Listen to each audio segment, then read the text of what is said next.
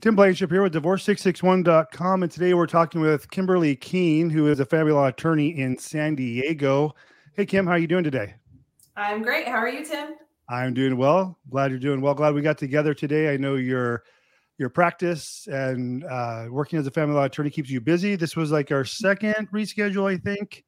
Yes. You had a busy caseload, I think, and court kept you over. And then I think last week I had an allergy attack. That's So, right. just to introduce you quickly, and then I'll let you kind of take over. Kim is a San Diego native, and you please correct me if I get something wrong.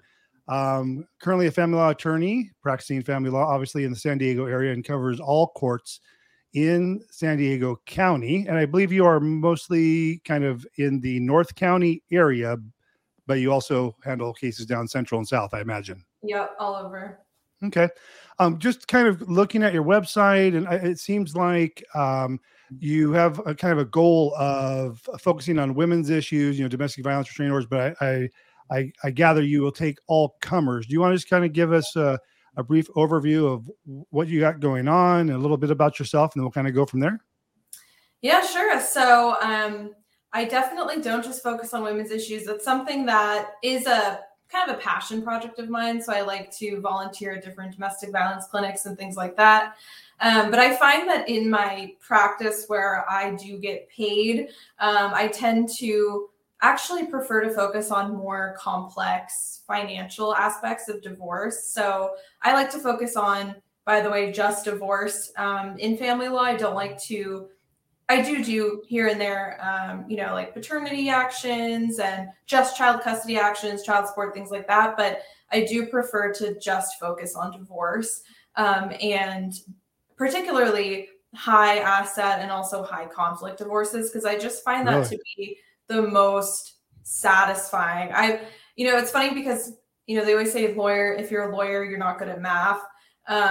And I didn't ever think that math was a subject that I enjoyed growing up. But I think as I've become an attorney and everything is so word-based and it can become very convoluted and you kind of get lost in what you're really requesting. I find that when I'm just focusing on the numbers and formulas and what have you paid or what do you owe or what's owed you, I actually find that a lot more that focus to be more rewarding. I think especially because in family law, things can get very kind of lost in translation, especially with clients, because there's a lot of emotions obviously involved. And I think that getting back to the numbers, back to the formulas, back to the law kind of grounds everybody involved. And then I tend to feel too in that way that there's more of a fair shake at the end of it than just kind of listening to testimony and, okay, this person's more credible than that person.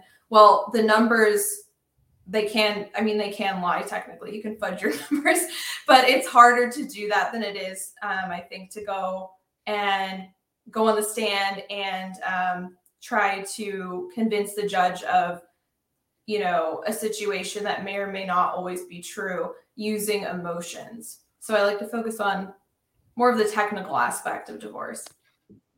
So just you try and focus on the facts and less on the emotion is what you're saying for the most part?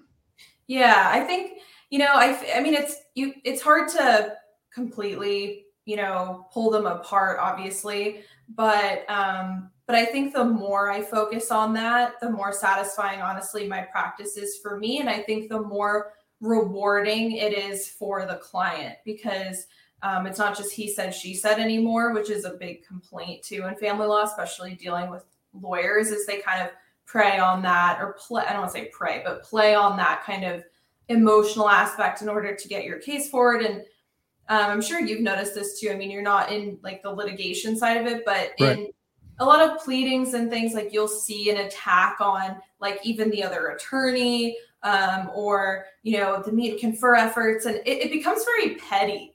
And ultimately that's not what the judge wants to see. That's not what the law is based on. And so I try to avoid that as much as possible.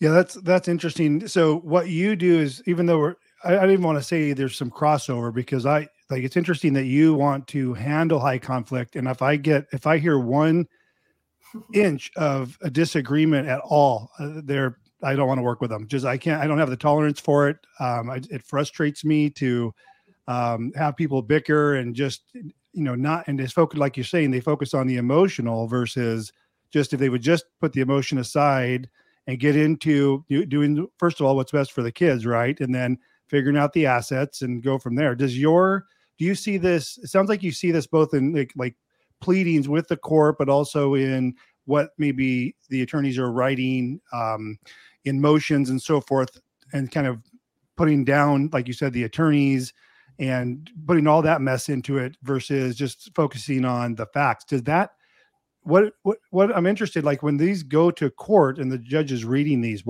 are they not realizing that that's not having a benefit to them when they're doing those types of things? I mean, I think it has a time and place. If you're asking for sanctions, for example, for litigious conduct, that obviously has a place there. Or if somebody failed to meet and confer, it has the place there. But yeah, I mean, I think for the most part, it is something that a lot of attorneys just kind of like to do. They like to fight and they like to poke holes on the other side. So whether it's relevant or not, it does like inevitably come up.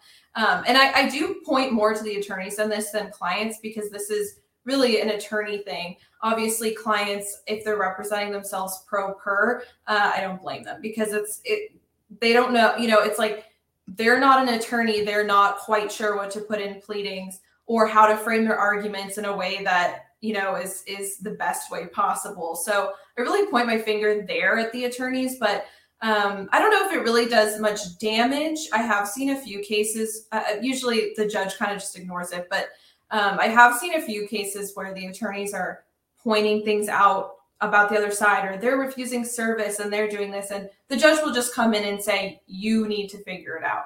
And they'll say that the same thing to the parties too, right? If they're, especially with child custody disputes, if they're both, back and forth, like he won't drop him off on time, and here's 10 instances of that. The judge doesn't want to make orders about that unless it's something that's, pretty egregious or putting the child in harm's way. So they'll just, kick it back to them and say, you need to learn to co-parent better. It's essentially what they do with the attorneys too. You need to learn to lawyer better, or to develop a relationship with opposing counsel that is beneficial, because I don't want to deal with it. That you're talking about the judge. Yeah. Do you find that being more of kind of working collaboratively to the degree you can when representing your clients versus it going to trial, do you find that there are attorneys that are more just, they want to take it to court, they don't want to negotiate a deal, they'd rather just go and see what the judge orders and thinking they'll get their client the best deal? Or is it kind of 50-50? How does that pan out? I definitely think there are certain firms and attorneys who prefer to litigate. But I don't necessarily think that's a horrible thing. I think as long as you're making a good faith effort to meet and confer and do everything that's required of you to settle, and you're not pushing your client to, go to court, even if it's not in their best interest, I think that it's still it's a balancing act, right? Because I really do enjoy being able to negotiate a good settlement for my client. That's really satisfying. And I think it's just as satisfying as going to court and winning on a motion or winning at a trial, especially because a lot of, in both instances, there's a push and pull. You're never going to get exactly what you want for your client. That's just how it is. So I think there's satisfaction in both. There's some attorneys who do prefer to litigate over settling. But like I said, I don't really knock them for that, because in some ways settling can be more detrimental to the client than going to court. There are instances where the other side offers them something, an offer. Oh, I don't know if we froze or if you froze.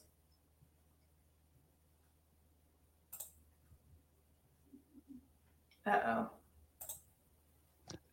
That's okay. I think we're back. Okay. I don't know where we left off, but I guess I'll be doing some editing. No, you were talking about it sometimes it can be to the detriment by not litigating. Yes. And I think that on one end, you have to be, you have to make sure that settlement is number one because you're in family law, but you also have to be, you have to represent your client's best interests. And it's always it's always a give and take with that. But yeah, and honestly, sometimes it's almost easier to work with those attorneys because what they're going to do. It's Right. more predictable. That they're probably going to end up at court. They're probably not going to agree to your settlement offer. And honestly, I think that it does make me a better attorney because then I can see, oh, they're saying, even if it's just a threat, like there's a sanctions of a certain amount. Oh, I didn't really know that you could do that for this, even if they don't pursue it, and then it forces you to keep you on your toes. It forces you to respond also aggressively in a way that is maybe more creative than them. If they're coming at you aggressively, all of a sudden you find yourself on the defense. You don't really want that. You want to make sure that you're always on the offense. So if they already have caught you a little bit behind, it forces you to get more creative, forces you to kind of advocate even stronger for your client. So I don't always think that it's a bad thing that attorneys are like that. Yeah, when you were talking about, meet and confer and trying to settle, I remember, so going back, I was just looking at the notes that I had taken. You had started, well, not started, one of your experiences was as a volunteer law clerk for San Diego Superior Court, in the family court law facilitator's office. And so in doing so, you saw kind of the behind the scenes. You got to see kind of the court. Now, was that in the family law facilitator? Is that like the self-help center, or was that what am I getting that right?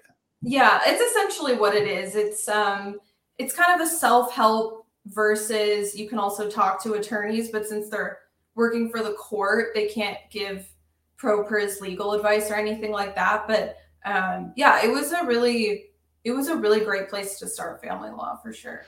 For sure. I was just because my background is kind of similar and I was working at the court as well as a volunteer judicial assistant. So in the courtroom, so got to see all the play on how that, and I would be in judges' chambers, and you got to know all the behind the scenes of that. So when you were talking about the whole meet and confer and all that, I remembered, because we don't do anything with court actions.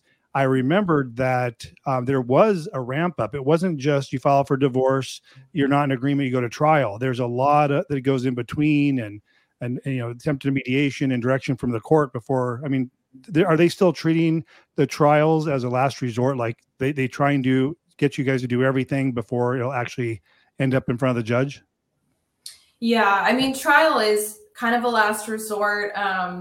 You always hear that, right? I mean, even when I'm in court, the judge will always make sure that we're meeting and conferring. If they see that there's 4 or 5 RFOs on calendar, they're going to bring it up, and they're going to make probably a separate order for you to try to at least consolidate the hearings and things like that. So it's always that balancing act, because especially as an attorney, because you want to make sure, for me, I don't want my client to agree to a settlement if I know that they could probably win at trial, and that's a decision that you make with your client.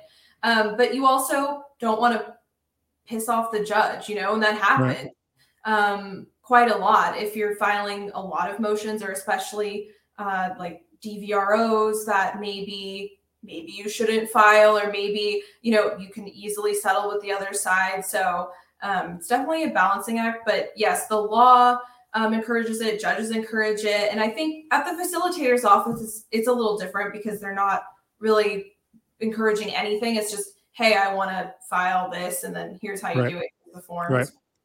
Do you have to have the conversation with your clients when negotiating settlements to say, hey, I think if we went to trial, this, and I'm coming at this from more of the kind of the financial front and attorney's fees, like, hey, I could probably get you a better deal if we go to trial, but this could be another 50 hours or something like that. Is there a point when sometimes you may just it's kind of what's it called, good money after bad, or bad money after good, as far as I can get this, but at the end of the day you're going to be net negative? Yeah, I mean, that comes up all the time, every day.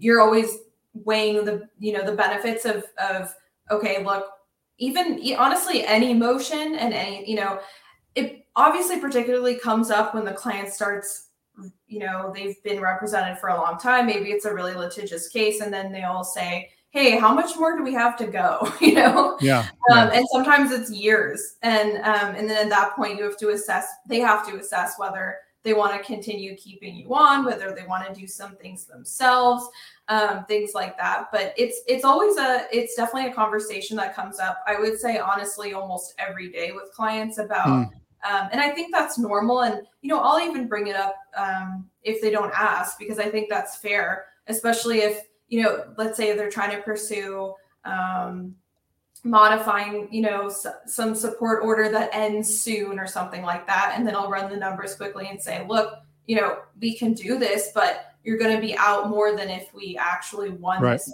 motion. Yeah. So that's definitely a consideration all the time. You're bringing that up. I mean, it's pretty much, it's divorce.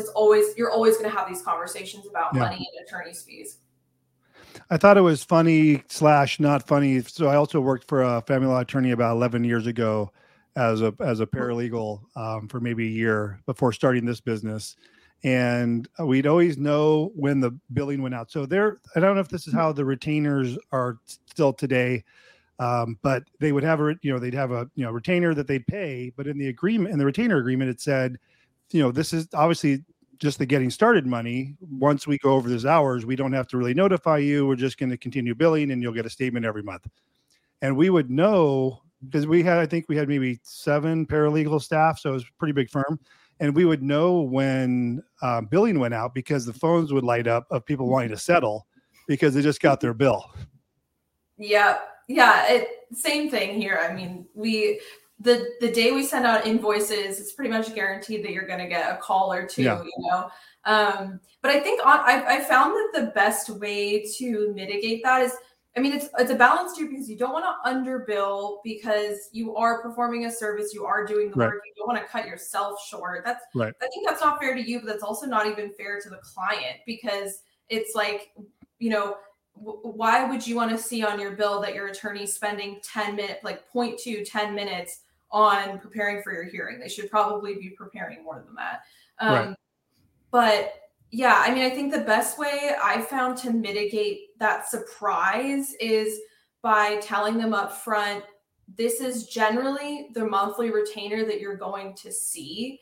And then it kind of sets their expectation of, okay, it could be less some months, could be more some months. But if you give them a ballpark of, within $500 to $1,000 each month that they're expecting to see on their bill, they definitely are, they will contest it less and they'll question it less. And I think that's something that attorneys need to work on in general. Obviously, with a flat fee practice like yours, it's a lot easier. People know what to expect, but it's a balance too, because not everything can be flat fee. A lot of things, you do have to do on an hourly basis. But I do think as attorneys, we can definitely do better in notifying our clients and bringing them up to speed on what their bill is going to be. Because I can't imagine they're spending so much money a month, and I can't imagine being surprised at a bill every month, and maybe my credit card is going to go into collection because I'm just trying to get this service for myself. So yeah, I think being more transparent about billing up front ahead of time, because once the client starts disputing the bill and you're going back and backtracking and justifying everything that you've inputted, it's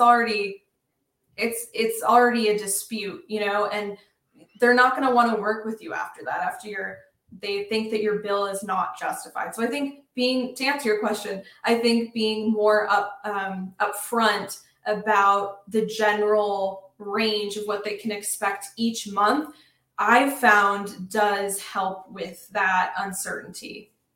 And I'm sure that varies, right? Because there's a lot of upfront work when you start a new case. If they come in new, right, you got to do the filing, and maybe there's an RFO and discovery, or just the disclosures, all those things that take time. And then it's a negotiation. I think does it start off pretty heavy billing, and then it kind of mellows out, and then if there's court, it's going to pick up again. Is that kind of what people would see?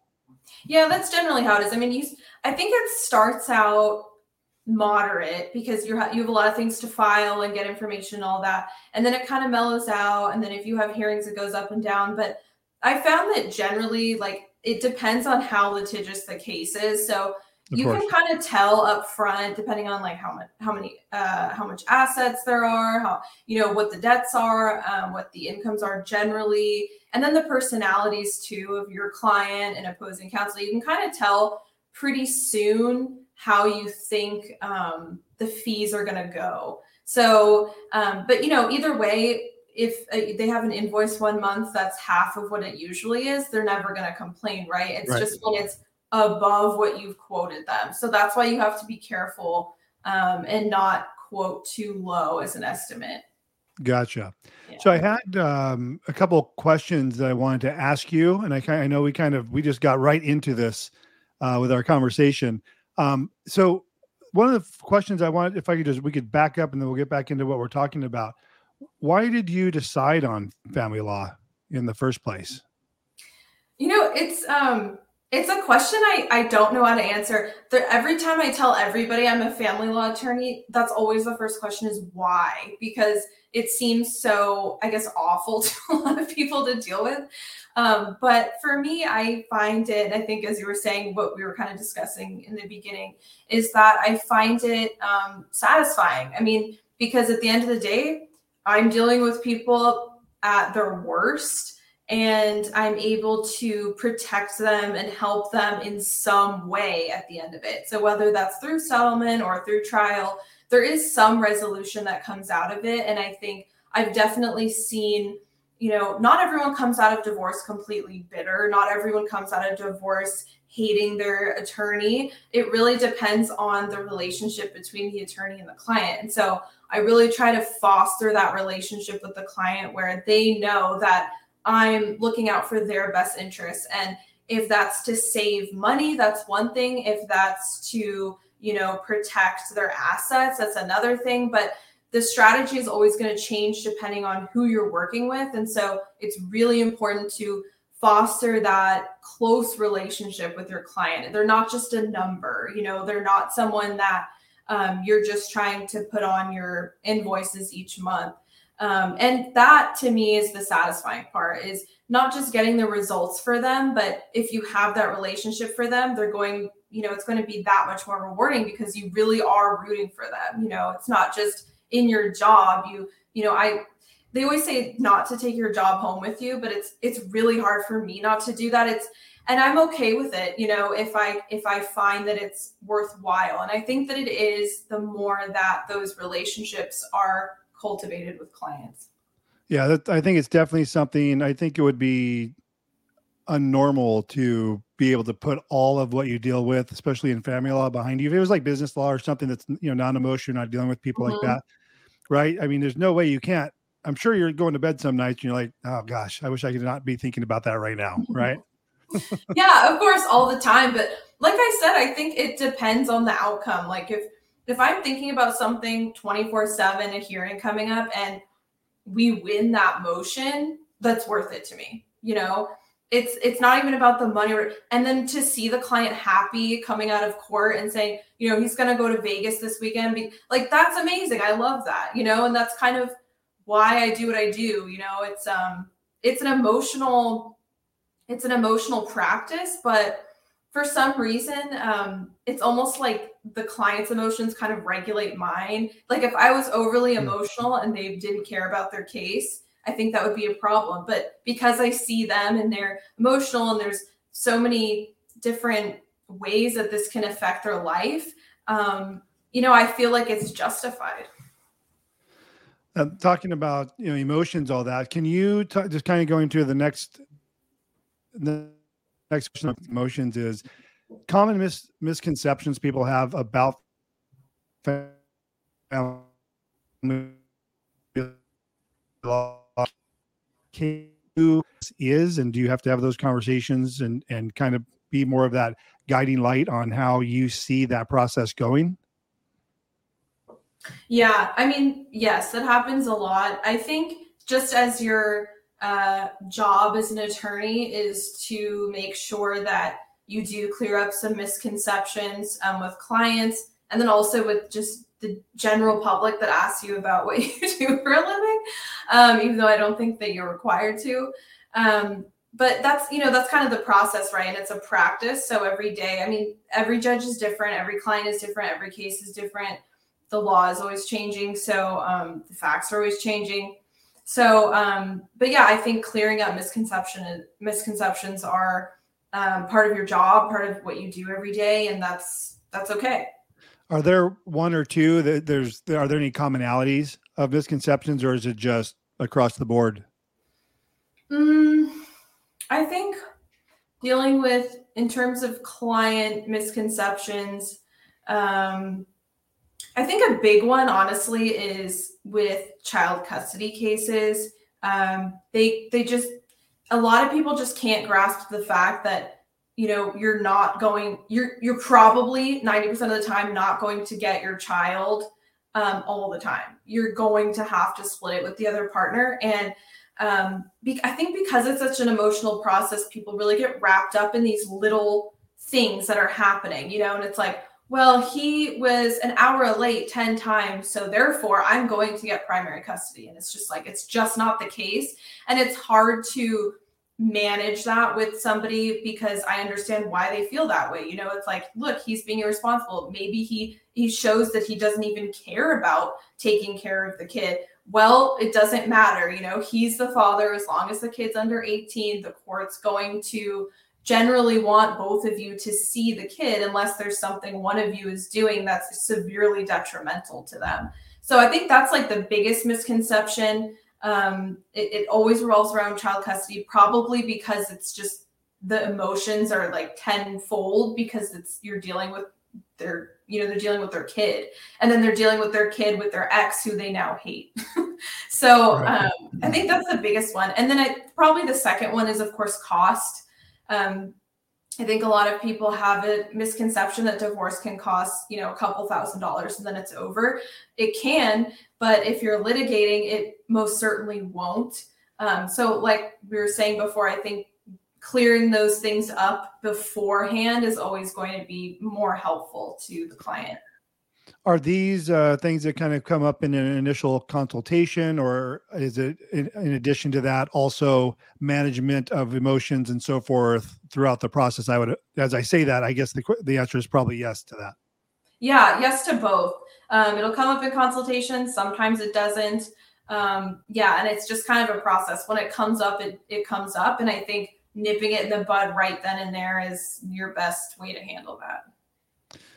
Makes sense. The child custody issue, do you find that people, I think this is what you were saying, but I just want to ask you again, when it comes to the kids, do people seem to focus in, or they can tend to focus in on one subject, not necessarily the kids, maybe it's spouse support or, property division, whatever it might be, versus looking at more of a kind of a global settlement.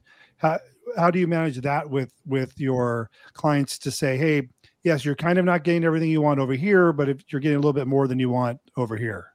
Yeah, I think that comes up all the time. There's always going to be one issue that somebody is more emotional about than the others. Most of the time it's child custody. Sometimes it can be support. Sometimes it can be something really small, like certain items that they have at this ex-spouse's house. A lot of times it is the home itself because it's their marital home and nobody wants to leave it. So yeah, there usually is like one or two issues that they tend to focus on more. And I think the second part of your question was, how do you handle that, or how do you handle that with the client? Yeah, we were just saying, no, that was it. Basically, that we were talking about the global settlement versus people focusing in on a specific and then I issue. think you asked how do you like redirect them? Yeah. That's always a process that has to happen all the time. I think a good redirector is letting them know that you prioritize this issue as much as they do and focusing on it as much as they are, because that is what's important to them. So you can't just ignore it. But I think also, yes, coming into picture everything else that's at issue and maybe okay, let's redirect your attention for a couple weeks or a couple months on these other things that we need to get resolved. But I do think that once they feel that this issue is just as important to you as it is to them, and they see that you're taking action about it, then things naturally just kind of become more in perspective for them. Gotcha.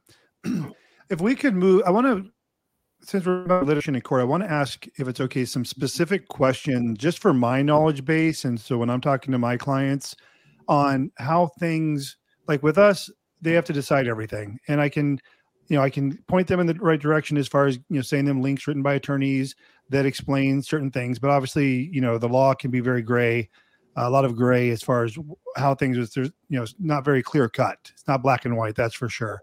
So I'll send them several links for the information written by attorneys so they can kind of digest that and read that and see how they want to play that out and maybe use that for their own negotiating before they step off with attorneys to go and try and figure that out. So I want to, again, for my benefit, so I can help my clients in the future, but I want to talk about a couple specific things to see what you're seeing in court on things that we are trying to help our clients through. Because sometimes they'll say, well, according to this article, if you go to court, this is a kind of similar situation and this is what happens. You might want to consider that.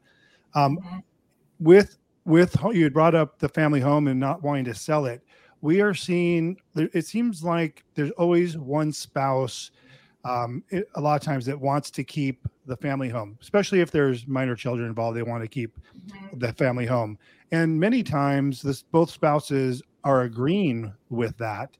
And we're getting some interesting settlement agreements that we're putting together for them to include, even with young children, them maintaining the home together for 10, 12 years until the kids turn 18 for a variety of reasons. One, they want to wait till the kids turn 18. Two, they don't want to refinance at today's high rates because maybe then the 3%, and if they refi, it's at 7%. We had one today where they just bought the home like a month ago, and now they're getting divorced. But now, so if they sell, there's going to be capital gains. So there's just there's a whole variety of reasons people are keeping the home. What are you seeing the issue I want to bring up is in a case where a spouse doesn't want to refinance the property because they don't want to get that interest rate, but the other spouse wants to get bought out. They don't want to wait years and have the market fluctuations and see what happens. Are you seeing that in court? And how is the judge handling, like, what are some of the things that judge weighs in making a decision on whether they should sell it? Because the judge ultimately can make the decision, order the house sold, right? Or go see if you can refinance it regardless of the rate and do the buyout. What are you seeing in court kind of related to that? Yeah, I mean, generally the judge in the court doesn't like to make really intricate decisions like that without either like experts being involved. But generally speaking, if the parties can come to some sort of agreement, even to some of those issues, like, for example, they can agree on the refinancing, that makes a big difference. So I think if they can, I mean, it's easier said than done, but if they can come to an agreement in some respect regarding the house, that's always going to look and be a lot easier for the court to deal with, even if it's not to every issue regarding the house. And then I think also a thing, something that a lot of couples can, or divorcing couples can, should utilize is other resources besides just attorneys. Talk to your real estate guy, talk to your finance guy. They're always going to give you kind of creative options that your attorney is not able to give you. And I think don't be afraid to just enlist people that you think will have your best interests at heart in that regard, especially like a financial consultant, things like that, because I've seen them come up with solutions for them that obviously, I can't come up with. I had a client who had an issue, same thing with the home, and she hired a real estate attorney to help her with coming up with different ideas. She had a financial guy that she was friends with, and so they worked together, and then they were giving me the advice and what they found and what they suggested, and then I was applying that, and then it ended up that they were able to settle that. So I think being able to, if you can't come to a settlement, if it's too complicated, then I think enlisting experts either to testify for you at trial, worst case scenario, or I think the better option too is just not be afraid in consulting other professionals, whether it be legal or financial, to help you come up with a solution that's a little different. I find that interesting that, if I understood you correctly, that the judges don't necessarily make intricate decisions on certain things. At what point will they, once they have had to their satisfaction all the information they think they need to make that decision? And I would imagine that doesn't happen at a single hearing. It would be get this information, have these experts write their report and submit their declarations, and then they'll take it under consideration for a future hearing. But at some point, if the parties don't agree, the judge will eventually have to make a decision, correct? Yeah, that's right. And then at that point, that'll be at a trial. And then at that point, they'll then take into consideration all the other issues. So of course, the family law code and the courts are at least in California, the general policy is to make sure that both parties are coming out with an equal division of pretty much everything. So if they can, whether maybe some person gets the house, well, then they'll get a buyout, or this person refinances, this person will get credit for it, or they pay the mortgage, they get credit for it, things like that. So at the end of the day, when there is something that's really intricate, detailed, and maybe the judge doesn't have the tools to decide what's best, they will, of course, consider everything that's involved, the whole marital estate, and try to divide it in a way that is generally equal. So, and again, it's interesting that because the judges aren't just outright making decisions for people, and they kind of push it back on the attorneys and the parties to consider their options and making decisions, as far as with, say, now jumping over to, community property. You had brought, we talked about the house. You're talking about, we can talk about 401ks, pensions, and buyouts, and just like offsets, for one asset for another, one debt for another, et cetera. Is that happening with that as well? They're kind of pushing that back to the attorneys to go for further settlement, or to the parties to sit down again and discuss it, as opposed to the judge just outright saying, well, this is what I've decided, because is that kind of the judge's last resort? Like, okay, you guys have tried to do this 3 hearings later, I'm just going to make the decision. Yeah. I mean, generally speaking, in family court, that's what you can expect, is like the judge really wants to see you come to them with something that they can work with. So, obviously, worst comes to worst, you have a trial and then they'll decide. But yeah, it's an interesting thing, because there's not a whole, the idea that you're playing with dividing things equally actually makes it kind of easier, because it's like, okay, well, this thing we cannot decide on, but, the judge will make a decision on that. And okay, you're losing, you can quantify it. Like, you can quantify how much time you're losing, with the child, for example, or you can quantify how much money you're losing with this asset being given to the other side. So then there is a way to ultimately equalize it at the end. Right. Whether it be through equal division or some other offset from another asset or debt. It's so interesting. Before I got very, very, very strict about the type of clients I would take. Now, again, if you're not 100% in agreement, I'll turn you away. But before, we'd get, say 5 years ago, still like, 5 years into this, I'd have people say on the phone, yeah, we're not in agreement. Just, I want to get to court and see what the judge orders. So with this information, that's not quite how that works. Yeah. I mean, of course, if you're not in agreement, then you have to go to a hearing to resolve it in some way. But I guess it depends on the issue, because the judge is ultimately going to order something at some point. And I think it really depends on who is bringing the best case, right, to the judge. So if some person's not bringing much, then they'll probably rule in the other person's favor. So it'll balance out in some way. But yeah, I mean, it depends what you're talking about, because there's so many different issues that you can necessarily disagree on.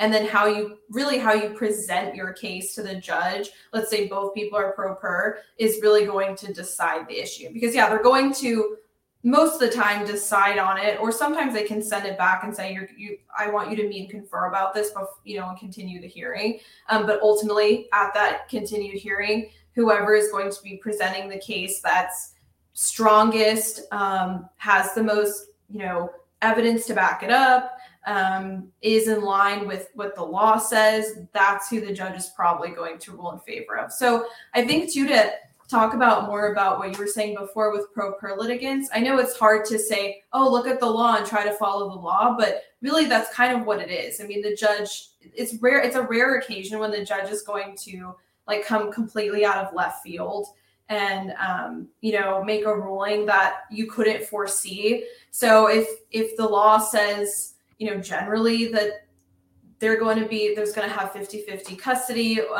then there's probably going to be 50-50. If it's not 50-50, like joint legal, joint physical, then there's going to be some sort of offset with it. So if you go in knowing that, it'll help manage your expectations on what to expect at the hearing. Can you explain that more? I may have misunderstood you. So you're saying if it's joint legal, joint physical, or like 50-50, there's an offset. What were you referring to? Oh, I mean, if the judge doesn't order joint in both, joint legal, joint physical, then there's still going to be, let's say one parent has sole, there's still going to be visitation time for the other parent, right? So there's always going to, essentially, one person is not generally going to get everything, or even most of everything. There's always going to be a balance. Gotcha. Yeah, when I was talking about this, about let the judge decide, it was usually specifically about like child support and maybe spousal support. Because what we do for our clients is we'll run, a district master calculation based on timeshare and incomes, and say, hey, this is not the rule. Use this as a guide. This is not necessarily what the court would order. You're better off, you guys are amicable, sit down at the kitchen table and look at your finances, see what you need to receive to make it, see what you can afford to pay, and see if you guys can find some middle ground. A lot of times people will come to us with already an agreement in mind as far as spouse support and child support. Some people have no idea. They'd like to see what a report looks like, a district master looks like, to see just as a launch off for the conversation, because they think, well, this is could it be what the judge orders? Sure. But they're not going right off of the calculation. And correct me if I'm wrong, I don't believe the courts are even using those calculations for long-term support, are they? Yeah, usually not. That's just for temporary support, but it does give you somewhat of an idea. It'll be so it's kind of somewhere in the ballpark, right? Mm-hmm. Yeah. Yeah. Gotcha. So at least I'm feeling good. I'm on the right track as far as trying to help, because I don't do mediation. I honestly, I tried that 4 or 5 years ago, and I just didn't have the temperament for it, because people, we have a lot of mediators we refer to over the years, and even they say, yeah, we get beat up all the time. Like we had the last people we have here in Santa Clarita mediation firm, they retired, and they said, oh, we couldn't take anymore. The clients always beating us up. So I think that those 2 cases I mediated, I literally said, they say, you want to make a decision. I said, once I do that, you guys are done. You're going to think I'm not on your side, and you guys got to make the decision. But just to hear people bicker and go back and forth, I said, that's it. I'm going back to what I do best. I think it was 2 cases I did, and then I was done. So I know, right? Sometimes it's easier just to, well, no, for you, because you like to just have it uncontested. But I mean, sometimes it's easier to just give into the fight. Yeah.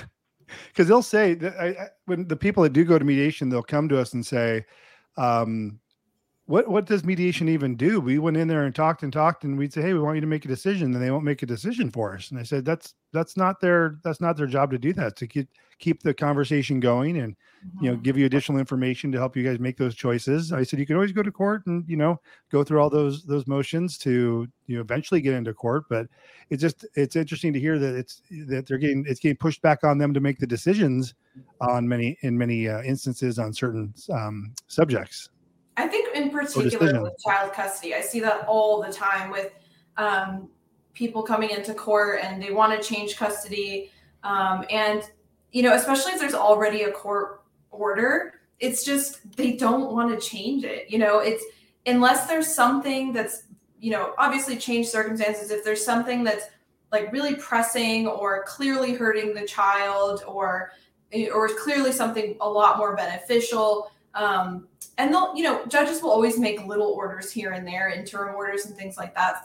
But I mean, actually changing the full schedule, it's difficult. They'll make concessions here and there, but I think particularly with co-parenting, they just want to see that you're co-parenting, because they don't want to have the court intervene in your personal life to that extent, and I think that that's for good reason, because otherwise, I mean, people still go back to court all the time to litigate it, no matter what the judge says. But yeah, I think a good strategy when you're dealing with divorce is that if you can't agree on everything, there are probably a lot of things that you can, concede here and there. They do the same for you. And, temperaments kind of also go down after that, because you see, okay, we're contentious because we're emotional, but there actually are a lot of things that we can agree to. And sometimes that does take a hearing or two to realize, sometimes it does take a bad ruling to have a party eventually say, you know what, I honestly don't care about that issue. I'm okay with it now. And that's unfortunate, but that is the case sometimes, because they kind of sometimes have to see that that's the reality of it, that you're just not going to get everything that you want. And I think that's why people get frustrated with mediators in particular. That seems to be the theme of this discussion, is when folks go to court, you're not going to get everything you want. If you try and modify something, you may get one of the 10 things you asked for, but likely usually not. That's the case. I don't think I've ever gone to court and got every single thing granted exactly. There's always one or two little issues that, will eventually either, it may not be denied full out, or, but there's always going to be a give and take. Yeah. Because it's so nuanced. I mean, the issues are always so nuanced, and the facts are they change all the time. So, it's to be expected. We were earlier talking about managing client expectations, or maybe we weren't, but how, just in talking about you guys go to court, there's opposing counsel, you're fighting for your client's rights, opposing counsel is doing the same. It's going to land somewhere in the middle. How do you manage the expectations of your clients? Do you have conversations prior to the hearing and say, hey, look, this is what we're asking for. We may not get everything. We might get nothing. I mean, because you don't want to have a hearing, you come out and then your client's pissed off at you, right? Mm-hmm. Yeah, I mean, I try to do that, before we even file a motion, because that would make sense. Yeah, I mean, that's really important. But obviously there are times when the client, because I'll always say, look, here are your options. This one has better luck at succeeding than this one, or whatever. Which one do you want to go with? And then if they still choose the one that's probably not going to be granted, I remind them of that again, still file it. And then I think now their expectations are generally managed. And then if you show up to the hearing and you prepare and you do everything you can to advocate the best you can, client expectations were managed properly. And so they're not going to get mad at you. They might, they may not be happy, obviously, but I think that's where it's really important to always be thinking ahead of how, what is the actual, what do you think is actually going to predicting what probably will happen in court. And, that's scary, because as an attorney, we're so risk averse and we're so scared of getting sued all the time. And so It's like, oh, we don't want to tell people this will happen or this won't happen. Right. But so it's really difficult for us, I think, to do that, but you really do have to do that. Obviously you don't have to use absolute language like we're going to win or we're going to lose, but I think that's where actually having the knowledge is going to help you, because if you're just kind of guessing, I don't know, it depends, we'll see what happens, that's not managing client expectations. You really have to look at the law, look at, what you've seen in the past, maybe what you know about this judge, and then lay it all out there for them. So it's pretty clear how you think it's going to go. And actually I try to track what my predictions are for different motions, and then what the outcome is depending on the judge and different things. And Because that helps me to see like, okay, am I way off here? If I am, why? What did I get wrong?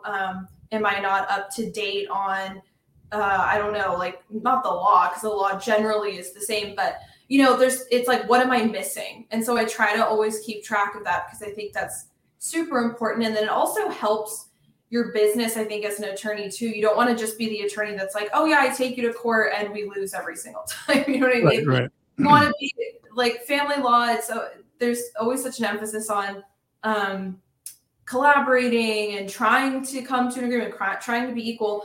But there definitely are times where you win and you lose, and and that's obviously a lot more satisfying to win with your client versus losing. There are times where you can't help it, because that's just how the law is and that's how the circumstances are. But like I said, I think if you're really doing your best to lay it out there, manage client expectations with your client, and then also really trying hard to win anyway, that's the best you can do. Makes sense. I want to ask you a question. I don't know if you are okay answering it. A lot of, we, as you know, we do the flat rate, flat fee pricing, because we know what we're getting into. Some are a little bit more difficult than others, but it's evened out by the ones that are the harder ones are evened out by the easier ones, is what I'm trying to say. But when people are shocked when they realize like what the average cost of going through divorce can be, and I know that can have a big range. Are you able to say with the average divorce, not under litigated, not over litigated, some court, some hearings, some, is there, what would you ballpark a divorce case just on one party's side in your estimation? I honestly couldn't ballpark it. I know you can look up statistics. Place, huh? Yeah, I mean, you could look up statistics because they exist about the average cost of divorce in California and in the United States, but it really depends. I think that if you are, but that's the thing. It's like, if it's litigious, well, what does that mean? Yeah. But I would say if it's litigious, meaning there's probably going to be a trial on one or more issues, you're looking up to hundreds of thousands of dollars, because it's also over the course of several years. If it's something that's like a short-term marriage and maybe there's not a whole lot of things that you're going to court for, and you do eventually settle, probably closer to like, tens of thousands range. Yeah. But so that's like the general ballpark, but I can't say that going in, because you really don't know. I mean, like I said, you can ballpark kind of like, okay, I think that this case is probably going to be pretty like a lot of conflict, and this one may not be, but you sometimes get surprised, sometimes you get surprised with how they eventually kind of are able to come together, and you're like, oh wow, this is a lot easier than I thought it would be.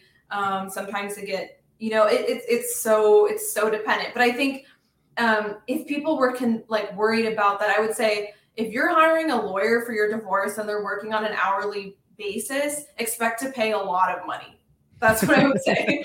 Don't even think about like, well, can I limit it? You're not going to minimize it. Every attorney that you go for that's on an hourly basis, you're going to spend more money than you want, no matter what it is. Whether it's $10,000, $100,000, you're going to always spend more money than you want. So if you want a divorce that's cheap or free, then I would suggest not hiring an attorney and maybe doing what you do. If you can settle with your partner. If you can't, you can always represent yourself. So, there are options, but it's expensive to hire an attorney. No, for sure. I think the last time I did a Google search on that, it said $17,500 per person. So that would probably be. But see, is that contested? Is that uncontested? Yeah, exactly. Exactly. Yeah. And talking about how I want to make a comment, I think the answer that you can give on every answer to what does the law say on this is it depends, right? Because it's every same. I mean, you have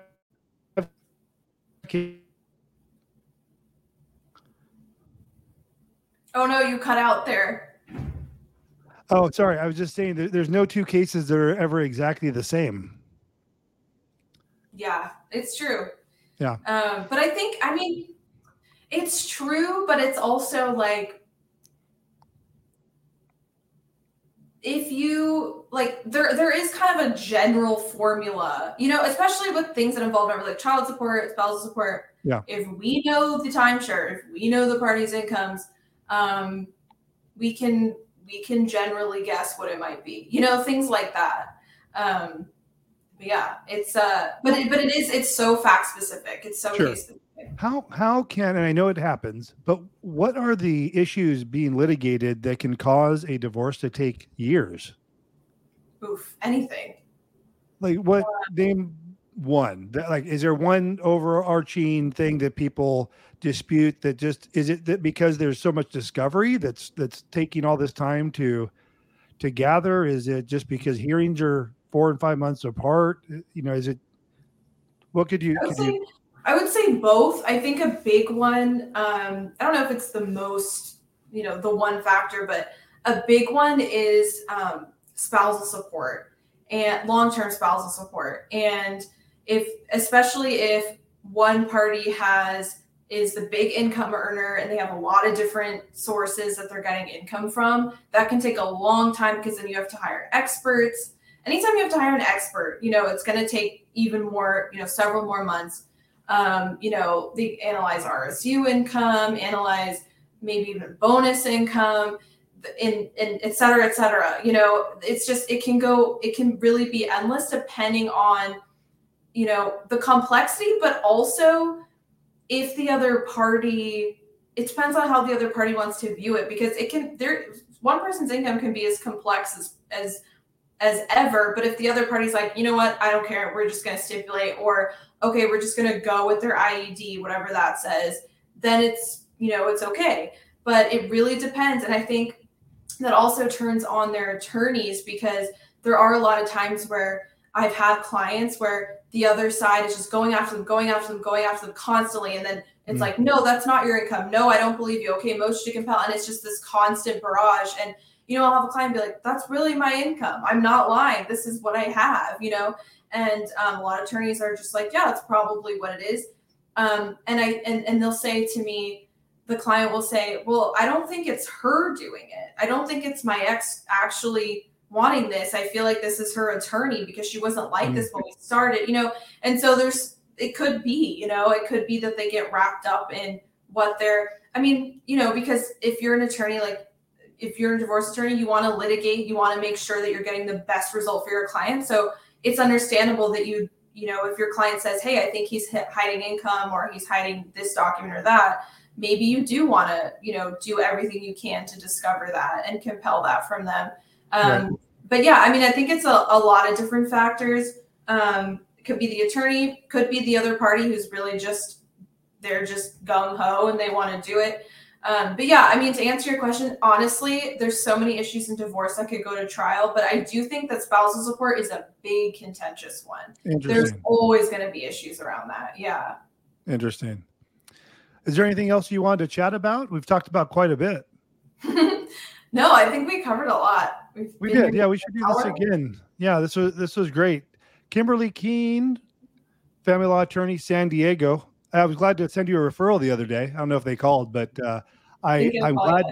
Yeah, I'm glad to have an outlet. Like I told you when we first talked, I'm a good referrer because I'm so specific on. Fortunately, we have a lot of inbound calls, so I can, if we get 10 calls, I'll take 2 of them. The rest need attorneys, or I'll give them to other LDAs, just because it's just on the stickier side of things, and I'd rather do the things that are simpler and that I enjoy, and then do more marketing. As you know, I sell myself on the internet. So I'd rather spend my time doing that than getting into the dirt with some of the people that are calling. But yeah, I'll be happy to keep referring to you. And it was great talking to you. Hang out.